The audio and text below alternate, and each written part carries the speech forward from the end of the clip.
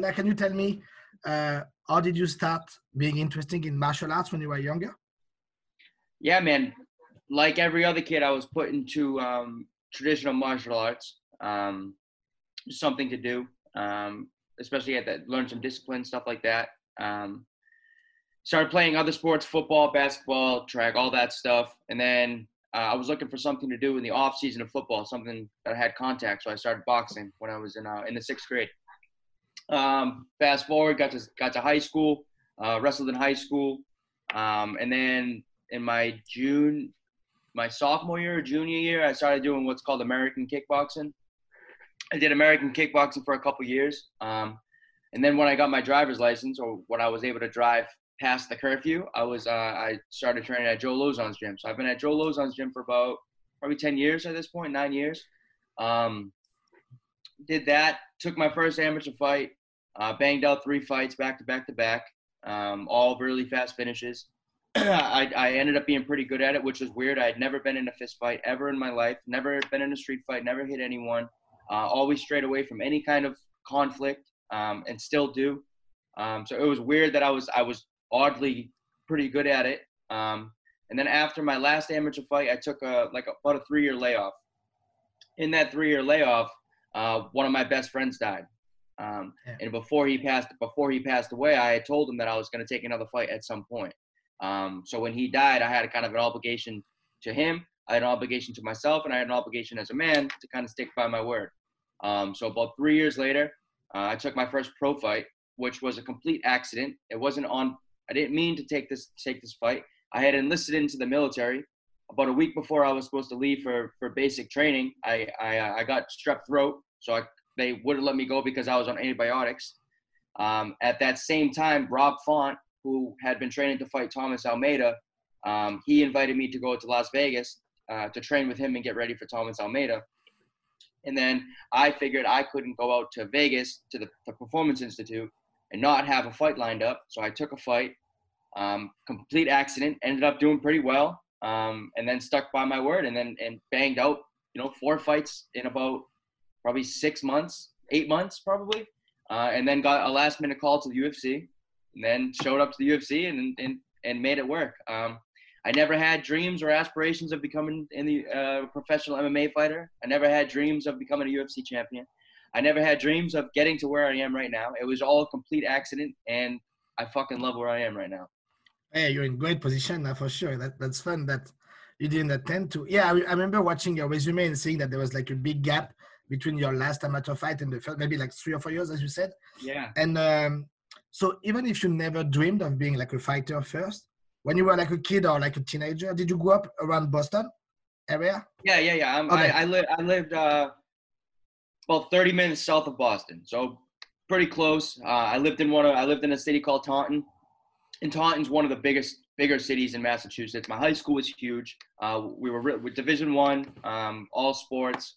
I was a real good athlete in high school. I was a real good football player. I was a real good track player. Yeah, man, I always had like some sort of athletic edge over people. I'm not sure if it's natural or if it's because of hard work or if it's a combination of both. But I ended up being pretty good at it, man. And I was never, like I said, I was never the one to go out there and get into a fist fight. I've never in my life been in a street fight, and I will take that to my grave. I will never get into a street fight ever in my life. I've never laid my hand on anyone ever. I'm always the person breaking up fights. It's just crazy for me to be in this position right now where I'm fighting. That's what I do. But I think I have a pretty unique outlook. I don't go in there looking at it as a fight. I go in there looking at it as I'm having a sports competition. I'm going and I'm competing. I'm not fighting.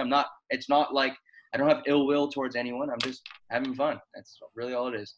Yeah, it's actually not a lot, but it's like kind of funny to see how competitive you are, and at the same time how friendly you are with your opponent. Like even with Brandon Davis, he did actually something pretty cool when you lost to him.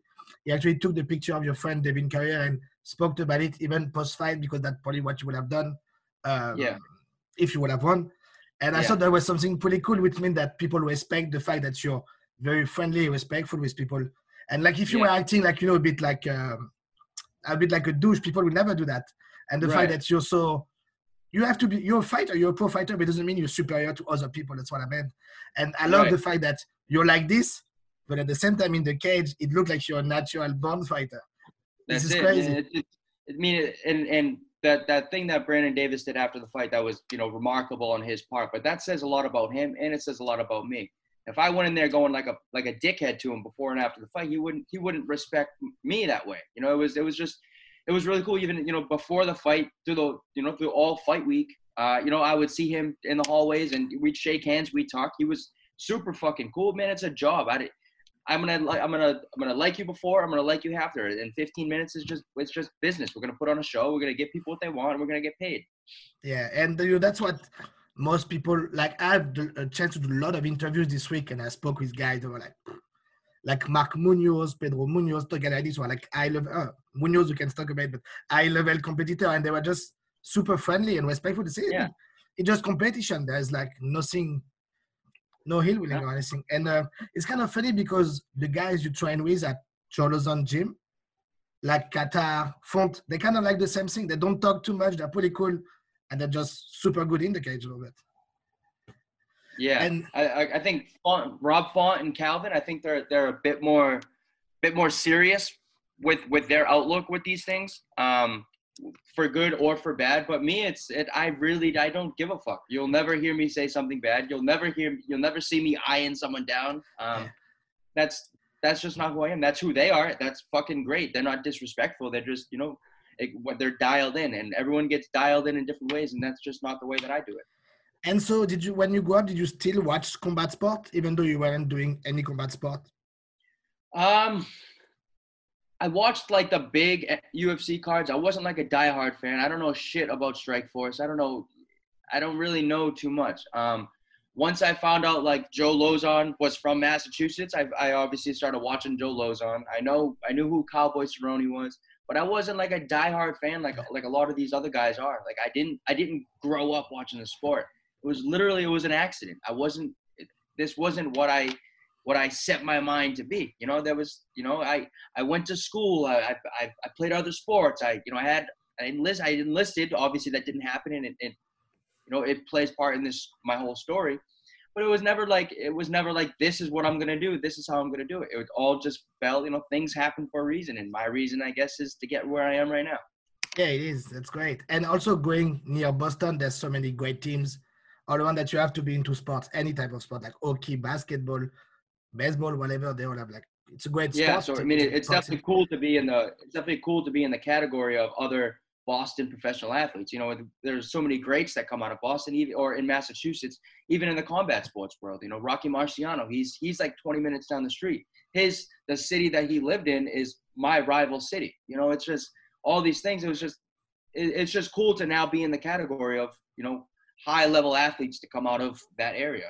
Yeah, like Mickey Ward is from Lowell, Massachusetts too, stuff like this. Yeah, I remember. Yeah, I lived in Boston for 6 months, so I know a little bit the area. But yeah, it's definitely, and it's not like a huge city. Like everyone kind of knows the athletes, and obviously last year I had the opportunity of kind of representing Boston in the Garden. It was just really fucking cool. Yeah, actually talking about being everybody knowing you in a small town like this, it's funny when I watch your fights before the UFC, you already have like your group of fans, like probably friends of yours that support you. Like they had like the big head, we see your head in like the Costa gang. That was pretty fun. And they did a lot of noise even in small venues.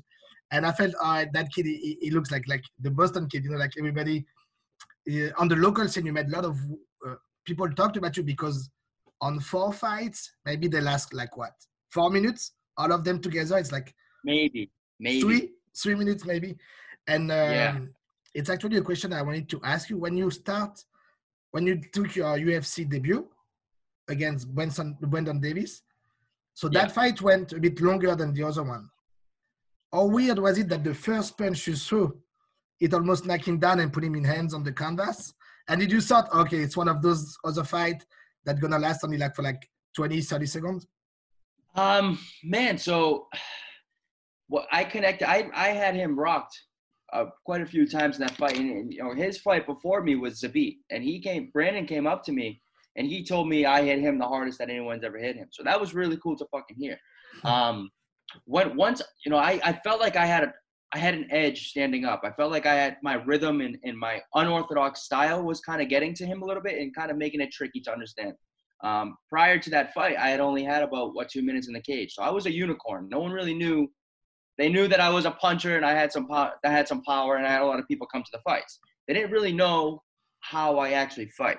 You know, so I knew that I was in a fight once I hit him and he got back up and it wasn't really a big deal, or I rocked him and then he recovered very like a professional. But I was so surprised that he was still there after like the third or fourth. I know I landed a couple clean head kicks and he was just.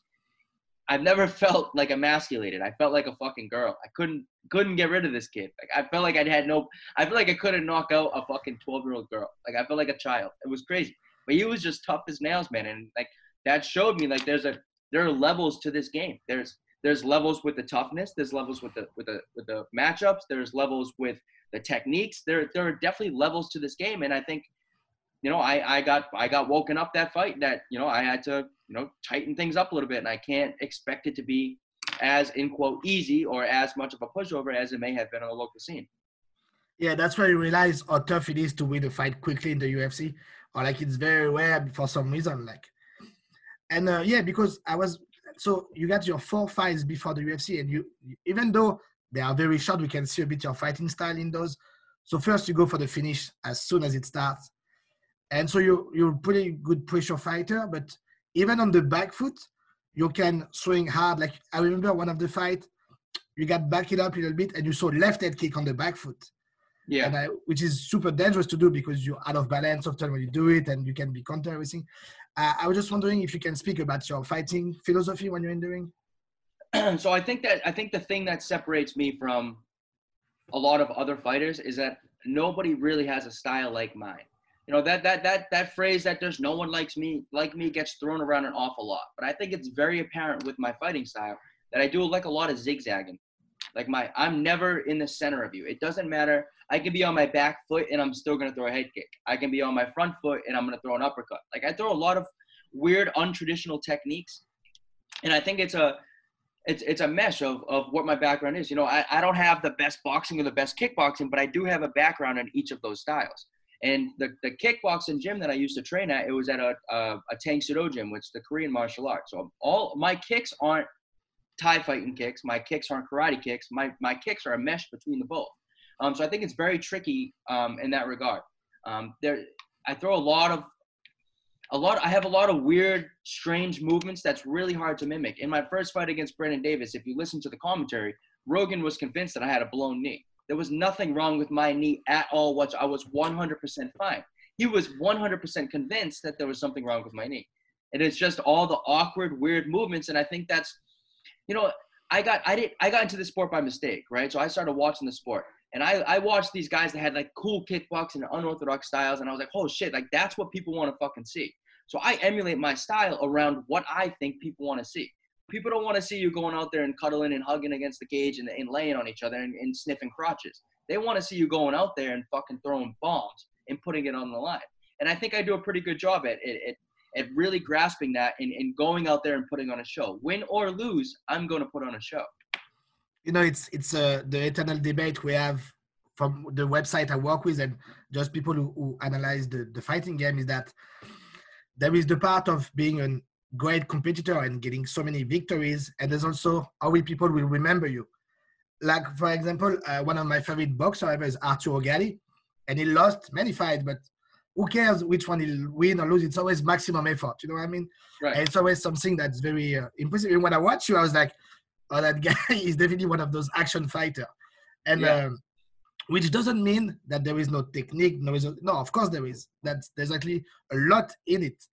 And when I watch you, I was like thinking of guys like Swanson, Condit, and even McGregor a little bit. Like, for example, the way you saw your lead uppercut with the step in lead leg. Yeah. I was like, oh, definitely took this like punching after kick and kicking after punching, which is very rare in the UFC. Often you get those one strike setup because the 4-ounce gloves, stuff like this. You actually mix your kicks and your punch. Yeah. I'm not going to say better than everyone in the division, but differently than most of them, at least. For sure. I think a lot of guys that they either have really good boxing or really good kicks or something in between of that. I think I do like a pretty good job at having everything like flowy. Nothing necessarily makes sense, but you know that there's a method behind what I'm doing. Like I am all like the intricate movements that I'm doing, that's not a mistake. Like I'm actively trying to make my head and zigzag in because that's what's going to throw you off. You tweeted out that GIF earlier. And if you look at all the little movements that I was doing, I was trying to get exactly what the reaction that I got, which was his straight right hand, which I dipped under. It's the same thing in that Boston Salmon fight. That finishing sequence, that wasn't an accident. I knew exactly what I was doing. I knew the threat that he had, and I knew when he was going to throw it. To the naked eye, it looks like I'm just moving around like a fucking maniac. But to the educated martial arts fan, you can see that I am actively trying to set something up and bait something in. With my offense or defense, I'm actively moving my head and changing my stances and trying to get you to overcommit on something, and that's when I can sting those shots. Dude, me, I love it. When I went, that's why I put in the GIF, I put on the real time and I put the slow motion so you can see all the feints. Because when you watch live, often it's tough for people, you know, to watch everything. So when I watch fight, often I watch the fight and I'm like, oh, something happened here. So I pause. I come back and I like to give because I watch the hip feint. Okay, he stopped the right hand through the motion, which is super tough to do through combo to get all those feints and reads going on. So I guess I wanted to ask you your training. Do you drill a lot? Not necessarily. So I'm very free when I get in there. There are like, when you watch me hit mitts, it's like regular kind of traditional kickboxing or boxing mitts. But when I put everything together, that's where I get those movements. So to break down that GIF, let me just watch over that GIF real quick, and I will get. So you DM'd it. Oh. Did you Instagram or Twitter it to me? Twitter. Twitter, okay. So when I'm doing that stuff, right? I'm faking to get that right hand off, right? I'm throwing that jab and I'm moving my head, right? So that's gonna get him to throw. That's gonna get an overcommitment on that right shoulder, right? So if I'm moving my head, and I'm trying to get him to throw that right hand, I throw that right hip feint because when you block a right kick, you come over like this. So my right hand is gonna stay pinned to my chin, right? So if I'm moving, and I throw that right hand or I feint that right kick, his only option is to throw that right hand, which is exactly what I was trying to bait. I was getting that right hand off, and as soon as I saw that trigger of that slight shoulder movement, I dipped into that right hand of my own. So none of that was an accident. I knew exactly what I was doing in that time. It was feint, jab, feint that rear kick, get that block reaction, and then I know that right hand's following after. That's the only thing that can be thrown at that moment. Thing happened in that Boston Salmon fight. So if you watch over that sequence, I can break that down as well. But it's the same kind of thing. I'm feinting, attacking something that's not meant to be thrown to get a reaction of something that I want to be thrown, and then I can slip and sting a shot in. Amazing. And yeah, we're going to talk about the Boston Salmon just after because I like the finishing sequence and something smart in it that I like also that they kind of didn't miss in the commentary. And I'm not taking dig at the commentary when it's live. It's super tough to call fights when it's live. Like you just took in the craziness. Like even when Rogan mentioned your maybe your left shin or knee to be fucked up, I was like, no, you just move like this because I just saw your fight before. I was like, no, he's always moving a bit awkward, like, you know, leaning toward the sides and on the other sides. And so what you said, you know, the sequence you just break down, it will not work if you will not set up all those strikes before. So you saw to your opponent, I can switch kick. I can kick from the rear leg, from the lead leg. I can also switch stance. So it's great to see you in motion, getting all those reads. And I was wondering if the guys like Condit or Swanson, is there some guys that you kind of watch, keep an eye on them when you start? Or is it just natural for you? I guess it's pretty natural. I definitely maybe not so much Swanson, but I love watching Condit because he's a very flowy guy. He doesn't fight like me in any regard, or I don't fight like him in any regard. But some of how he throws things maybe affect a little bit. My uppercut, it's very much McGregor-like on either side. I'm very uppercut heavy, as is McGregor. But I think that's coming from the threat of the kicks, right? So McGregor, often guys want to take him down. Often guys want to take me down. So if you keep threatening these high kicks, they're going to dip down. So if you can feint a high kick, now you have them to duck down and right into the uppercut.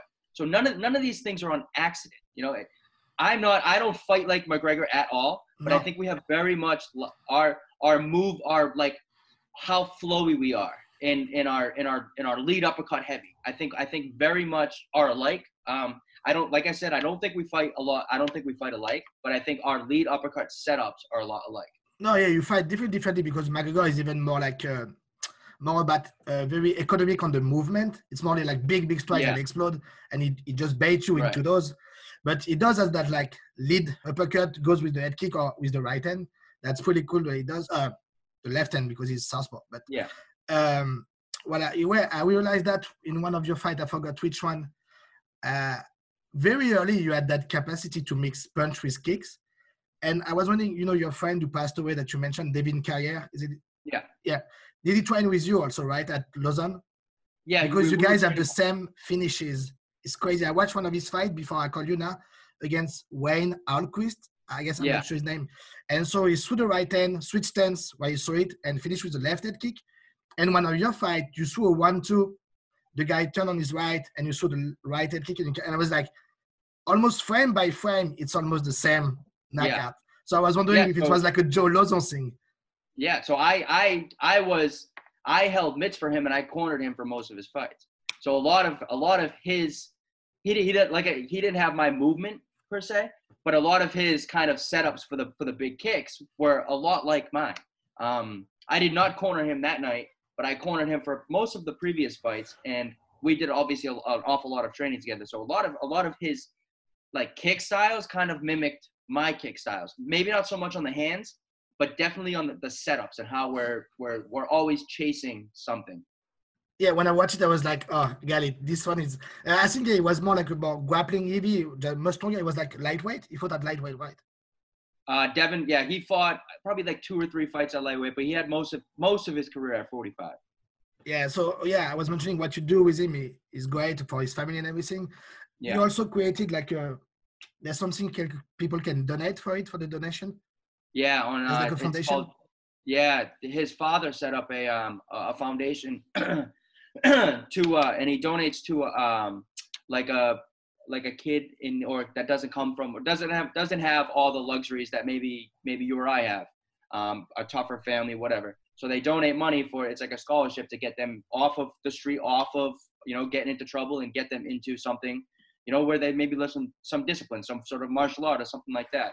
Last year we put together a free boxing clinic for those kind of kids, and we gave them gloves with team carry on them, and we gave them, I guess, like an hour seminar. It was myself, Joe Lozon, Mike Rodriguez, so 3 UFC guys, and we put on a free seminar for kids who may not have an opportunity, and try to get them into something positive instead.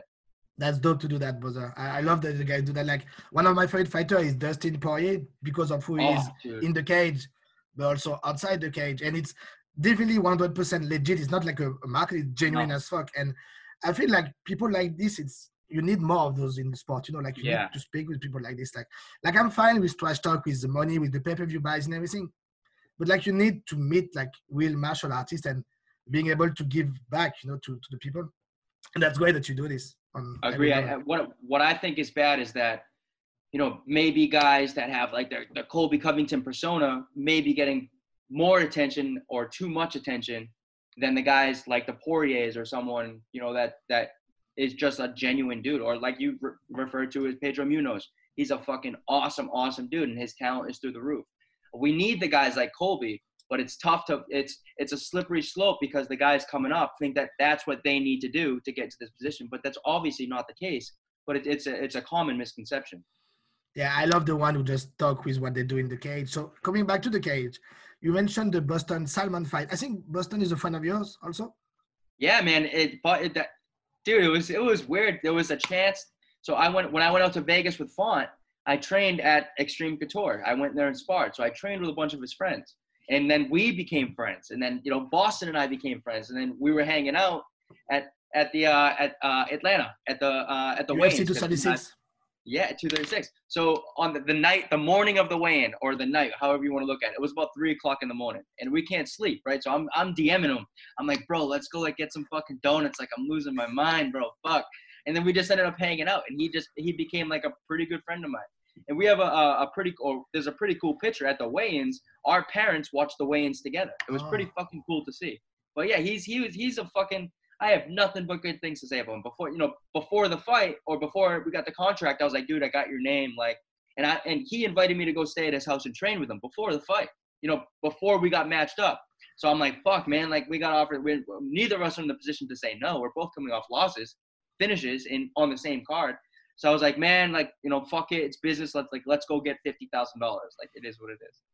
Yeah, and so that fight is pretty fun also. It's pretty short. This one, like 2 minutes. And that finishing sequence, most people, they mention that you're in and out pretty well, which is true. But you're also side to side very well. Yeah. Like the way you position your lead foot in the finishing one makes you be able to take that side step that make you being out of range, but also getting the angle to get the right hand going on. And I think most people, they forget this. They always think only like from a frontal way of in and out. Yeah. But they always forget that lateral movement is actually the most important part of the combo. Yeah, I mean, absolutely. And I think it was very apparent in pretty much that whole entire fight, but specifically in the finishing sequence. Yeah, like the finishing sequence is mostly what happens all the fight. As soon as you walked him with like a naked waist straight wide that surprised him, like through the guard. Yeah. From that part, it's mostly only this. It was only a matter of time before he missed his counter and you get him back like this. And one boxer that I like a lot is Lomachenko, because he took weapons from his opponent. Like he will take off your jab, then your right hand, and then you have nothing else. Yeah. And when I watch you, I'm like, okay, that's what he does. Like he provokes you, it makes you pressure people. And pressure, I don't mean just moving forward. I mean just the volume you saw, you make them, you have so many options that you make them pick that weapon. Okay, I want you to throw that right, I want you to throw that left kick, whatever. And also about kicking and punching, you will see a lot of people that are good with like finishing a combo with kicks. But you can even kick through the combo and punch back after that. And this is very, very rare. We very rarely see it. And I think it put most people that they're like turned off by this. They're like, oh, what happened? Because we're so used to see like a normal 1-2 with the head kick behind it, something like that. But you're not used to see the head kick. And actually you have such good balance that you can start over. Yeah. And so did you start as orthodox and you also learned to fight southpaw with Joe Lozon? Yeah. Well, at Joe Lozon's gym, Joe Lozon doesn't handle my striking because I had a pretty good striking background before I even got to his gym. But he obviously is number one on my coaching team. He's my MMA coach, my grappling coach, all of that. But my striking, I work with a guy named Greg Rebello. I already had a pretty thick or unorthodox crazy style before I started working with him. So the stuff that him and I work on is much more like fundamental type stuff. So I think as my evolution goes on, you're going to see that my fundamentals are going to be a lot tighter. So when you add those to my already crazy movements, it's going to be an insane thing. And in the Boston Salmon fight, after I knocked him out, I went and I hugged Greg, obviously, because I jumped over the cage and hugged him. In that fight, the things that we were working on, it made everything fucking work. He called exactly what the finishing combination was going to be. All I needed to do was set it up the way that I know how to set it up, not the way that we played with. Set it up the way that I set it up and add that with my own crazy movement. And that fundamental combination is what won me the fight. What won me the fight wasn't anything crazy in regards to strikes. What won me the fight was the unorthodox movements. Like what the movement you mentioned, even like, like even going from like, so when you finished him, you took that outside position with your lead foot, but actually you had the kind of like zigzag that you did to come back in a weird angle with your right foot. It's not even a side step, it's kind of like a different angle. That's very representative of how you fight. Yeah. And you were supposed to fight Martin Day after this. Yeah. And it got canceled, I guess, because of the virus.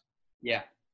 So do you know what do you expect now? Do you know when you want to fight? Are you willing to fight during this situation, or do you prefer to wait and keep training? Initially, I said there was no chance I was going to fight, but now it seems like there's a downward trend with the virus, at least in the United States or in Florida.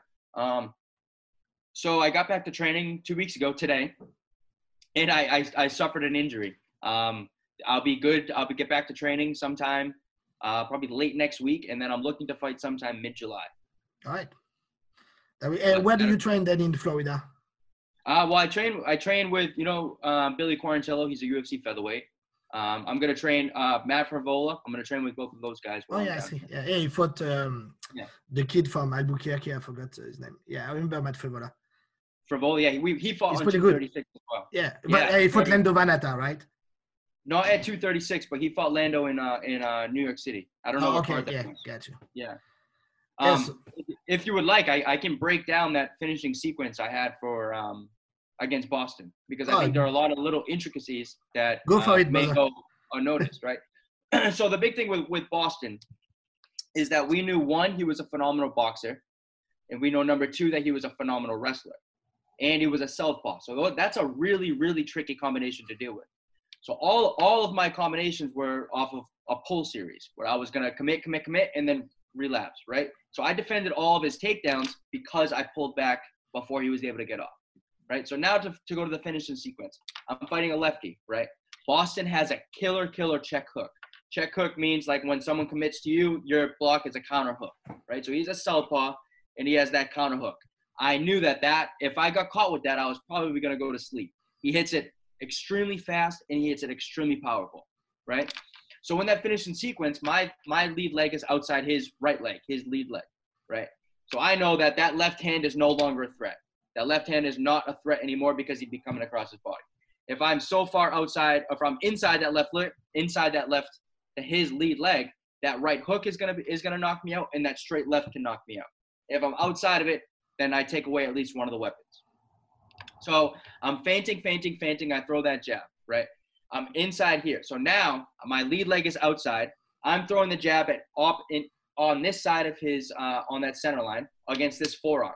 So now I take away that left hand. So now I know there's only a matter of time until he has to throw that left hook. I sting that right hand. I put something on that forearm. This forearm can't go anywhere because I'm fucking punching it. That left hook comes off. I see it happen all day. I slip out and sting again. That's literally all it was. I'm baiting into that punch. I'm taking away that straight left hand, and I know that he has a bomb of a left hook. So all I have to look at is a read from that shoulder. The hook can't throw without a shoulder. So as soon as that shoulder moves, I'm slipping out.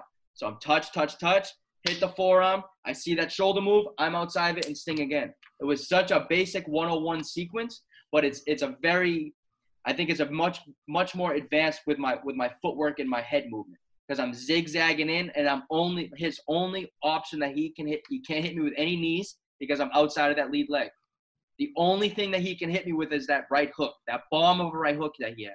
So if I touch that opposite side, he throws that shot, I step out, and then I tag him again.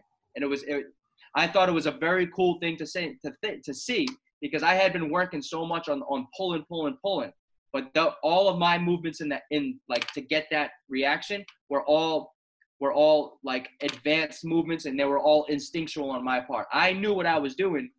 It was never worked on in practice in that degree on baiting that. But I knew that if I attack that one side, I take away one of his weapons. He's not very kick heavy. I'm outside the kick range, and he's going to bomb that left hook or that right hook. I'm going to step outside. I'm going to sting again. Awesome. Also, one thing to mention is that you can do all that because you're 5'9" with 7'3" in switch. Which I don't know, maybe there's a few guys that have a longer reach than you at the division, but there's very few one. Like, I don't know, maybe Andrew Ewell, I don't know if you fought that bantamweight or featherweight, but he has like a long reach. Yeah. But like 7'3" is what I am, and I'm 6'1". Yeah. So it's a very long reach. It's a longer reach, and I'm able to comfortably, stay nice and long and throw these combinations and blast these kicks because I have a wrestling background, as shown in the Brandon Davis fight and in the Boston Salmon fight, that I'm not an easy guy to get taken down. Boston Salmon was extremely tight on my hips. He was deep in that shot, and I flowed right off of it. So I think that shows like that you're gonna need to put something in front of me. You're gonna need to actually hit me before you're gonna be able to take me down. It's not gonna be an easy task. So I think that's really cool, and that's gonna be a tough thing for people to deal with, because I'm unorthodox striking and I have very strong hips. Yeah, that's what I got to mention, because in the Boston fight, I think he shot maybe 2 or 3 times. I forgot the number, but the first one he shot like a double leg, then he turned into a single leg, and you sprawl very well, and you float your hips super well, and you get your legs back. And what you do that I love is that you get the fuck out of here. Once you Yeah. get your legs, you leave. Sometimes people they want to stay. Like, why would you do that? Like, when the striker gets a lot of success and they get into the clinch, they have the opportunity to escape, but they stay in it. It drives me nuts. Oh, I think I lost you here. Do you Yeah, hear you me? lost me. Yeah, it I freezes. hear you now. Yeah, I hear you now.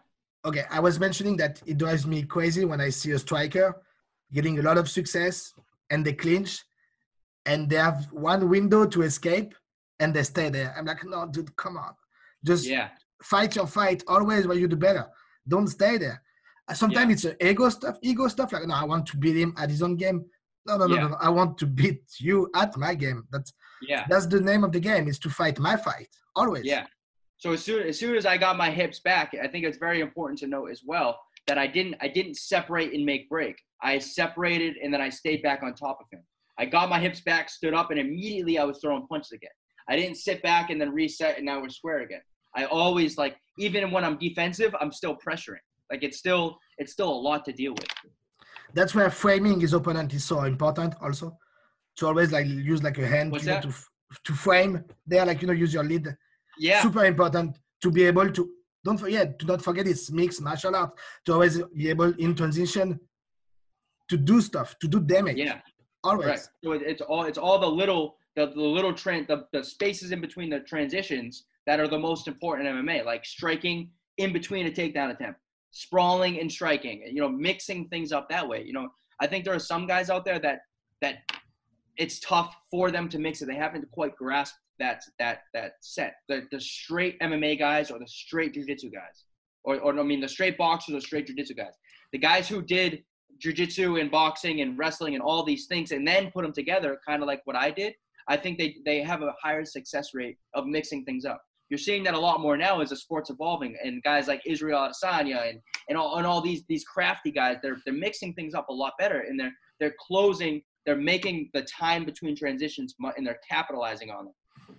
Yeah, actually, unlike 10 years ago, now if you're a young kid or an adult man, you can just take an MMA class and just train MMA. Where before we tell you, go to jiu-jitsu, go to boxing, kickboxing, Muay Thai, whatever. Yeah. Now you just have legit gym that just give you MMA classes where you learn to kick, punch, everything, but you learn to do it all together. Right, yeah. That's why people, they mistake all this and then say, oh, that guy is a great kickboxer. But it doesn't mean anything if he doesn't know how to kick and defend the takedown, defend the takedown at the same time, stuff like this. And nowadays, there's more and more people who come up from just learning all together, and it gives a great product for sure. Right. I mean, the sport is everlasting, evolving. And I think that, maybe before the Brandon Davis or after the Brandon Davis fight, people thought I was just a kickboxer. And then I went out there and I showed that I'm a wrestler too. So now I'm just a really weird MMA fighter. And I think you're going to see a lot more of these very unique styles going forward with the constant evolution of the sport. Yeah, I agree. Big time. Yeah, I agree for sure. And so Martin Days is still someone you want to be rebooked, or are you looking for another opponent? I mean, I don't, like I said before, I don't necessarily care who it is. Martin and I, we both trained 8 weeks for each other. I'm sure we are very familiar with each other's styles.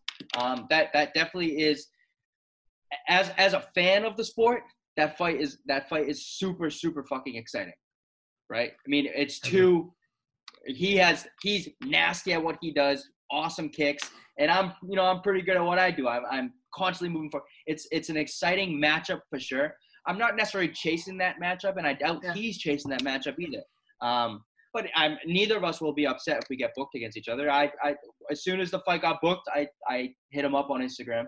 As soon as the fight got canceled, I hit him up on Instagram. I know he's an awesome dude, and I'm sure he trained really hard for me, and I trained really hard for him. If that fight happens, it happens. If not, it doesn't. Like, it's not. If either of us win in that fight, we're not talking about getting a top 15 opponent. So it's not really a huge deal. There are guys for each of us to fight. I'm not sure of the situation over there in Hawaii or how bad it is or anything like that.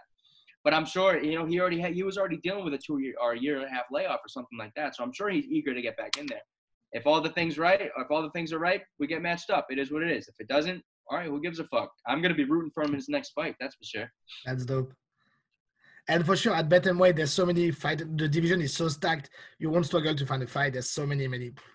That's my favorite division right now in the UFC. Me too, man. It's like you have these guys who have my build, long, lanky, and you have the guys that are short and stocky. You have the guys there, and we're still super fast. We still have that power. You know, it's a very, very weird division to watch. You know, it's with 45, the same thing with 45. I think once you get below 20, once you get below 35 and above 45, I think you're dealing with much like bigger guys. I think right now you're dealing with like a much more athletic and like free range type guys who are like unicorns. You're not really sure what you're gonna get in a bantamweight fight. You saw just the other night when Brian Kelleher came out of nowhere and fucking cleaned Hunter. You know, like we still have all this crazy power. We're still, and he's only like 5'6". Like it's just cool to see. This is such a crazy division with you know, these guys' physiques are so weird. It's like it's a melting pot of all these crazy people. I was happy to see him win. I like him. He's a pretty cool guy. Yeah, he's cool. He's a down-to-earth dude. I'm familiar with him too. He fought on the local scene back in the New England area. He's just from New York. Okay, that's cool. Yeah, so I mean, I'm familiar with him. He moved up in weight though for this one. I think it was 145 for this one. I think. Yes, but he's still the same. Really. He's still the same weight on fight night. Doesn't change much. Yeah. And he fought another 35er, so it's the same. Oh, okay. And there's a fight tomorrow night. That's the same thing with Song Yadong and Cheeto. That fight's at 145. It's very obvious that those guys are 35ers.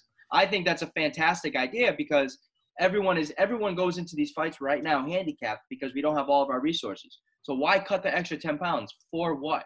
We've made weight X amount of times already in our career. We know how to make 35. We can make 35, but why do the extra 10 pounds? Why not just go out there when it's literally the only fucking sport in the world right now? What's the point of cutting that extra 10 pounds? I agree 100%. I actually wrote an article on Song before he fought Staman. I think he's a very interesting guy, fighter, this profile, which is very different of yours, for example, which means all the division is crazy. He's a pure, I know he wasn't a Team Alpha Male before, but he's becoming a pure Team Alpha Male product, like super explosive, good wrestler, big right hand. And I love Marlon Vera, who's more close to the type of fighter that I love, very crafty like you do. Would you think take that fight? Do you have like any idea who wins this one? So if you had asked me before that Cody Stamann fight, then I would have said it was going to be Song Yadong to win it. Now I'm not really sure because in relation to Cody Stamann and Cheeto, Stamann is super athletic and moves a lot. Cheeto does the same exact thing, but he's a lot bigger. I think if Song wins, he's going to knock Cheeto out. But if Cheeto wins, I think he's gonna get a decision win. Either way, it's a super exciting fight. It is a great fight for sure. I would love to see you fight Cheeto one day. And it's a fight that I think Cheeto finally deserves. He's on like a 5-fight winning streak, and he hasn't got anybody in even close to the top 15. I think this fight makes 100% sense for the bantamweight division. You know, there's a few fighters like this where it's very frustrating, the matchmaking, because they've been fighting killers outside the ranking forever. And when they finally get to those ranking spots, they are like kind of shot or like too old or they took too much damage. Like Vicente Luque, for example, for years, he fought like who's who of the division, but like number 15, number 20, but still guys are like great. And after killing all those guys, he finally, it stopped again. Oh, Wi-Fi. Are you back? Okay. It's my Wi-Fi use. Yeah, you're good. Yeah, I was saying like Luque, he fought tough guys forever. And once he finally got that ranking spot, he's like, they give him the worst matchup ever for him, which was Wonderboy. And I was like, I wish I could just get guys like Luque and Jeff Neal to fight every week. So you could have this fight all day. Yeah, that fight makes a lot of sense too. Yeah, I think the Cheeto fight versus the Song fight, I think a lot of it does make sense. The only thing that I dislike is I think that this fight should have happened before Song fought Cody Stamann. I think Cheeto was extremely deserving before that fight. And now Song's coming off. Well, it's like a controversial loss or something, or a controversial win. Either way. Yeah. So I don't think the time. I think the timing could have been a bit better, but I think the fight is the fight to make 100%. That's great. Dope. And so you're wrestling. Just do you have like a wrestling coach you want to talk about, or do you work your wrestling during your training camps? Um, I work with Lowe's on a ton. And his wrestling coach is one of the university coach, one of the Massachusetts University head wrestling coaches. So I definitely have a lot of wrestling people to work with, and I help coach at the high school that I went to. I help coach wrestling over there. Oh, that's cool. But I still do a ton of wrestling. I work with a lot of high level wrestlers, like straight wrestlers. And I hold my own against them. It's not like I'm just an MMA guy that has okay wrestling. I have a wrestling background. You're not gonna see me go out there and chain wrestle and take these single and double shots right away. You're not gonna see that. But you will see me, defending, at least 90% of the takedowns that are shot against me. That's great. Awesome. I don't know if you have more time or if it's good for you. For me, it's good. And thank you so much for all the insight, man. That was the, often when I interview fighters, they are kind of like reluctant to break down what they do. I'm losing you, man. Come on, do you hear me now? I can hear you, but you're still blurry. All right, okay. Good. Oh yeah, I was saying, often when I interview fighters, they kind of like don't want to break down what they do too much. I don't know why. Or maybe it's because they just trust their striking coach and just do, and they don't intellectualize as much as you do. But for us, it's awesome to get someone like you just willing to break down and explain to the people how it happens, really. Like, because often people, they just believe it's all instinct. Of course, instinct and reaction time play a factor. But you got to have the game plan first. Okay, I want this guy to throw this and that. And in the fire, making them actually fighting at a higher pace. If you're comfortable with it, it makes you making all those read and think to the fighter who's like not fighting his fight, being stressed and throwing what he knows. Like when you fight a guy who has like a big left hook, for example, and you know that he doesn't like to be pressured, you say, okay, for sure, every time I will put him in uncomfortable position, he's just gonna go for his main weapon. Stuff like this is very important to talk about. I think.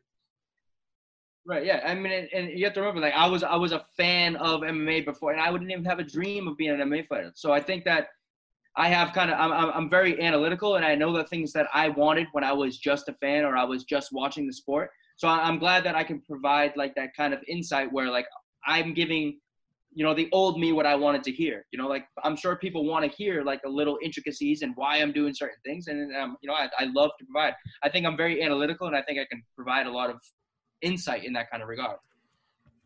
You sure do. You sure do. Glad to hear that. Thank you so much, brother. It was great to talk with you. Hopefully for your next fight, before, after, we can do it again. Sounds good, bro. Yeah, 100%. And all right, thank you so much. Have a good day.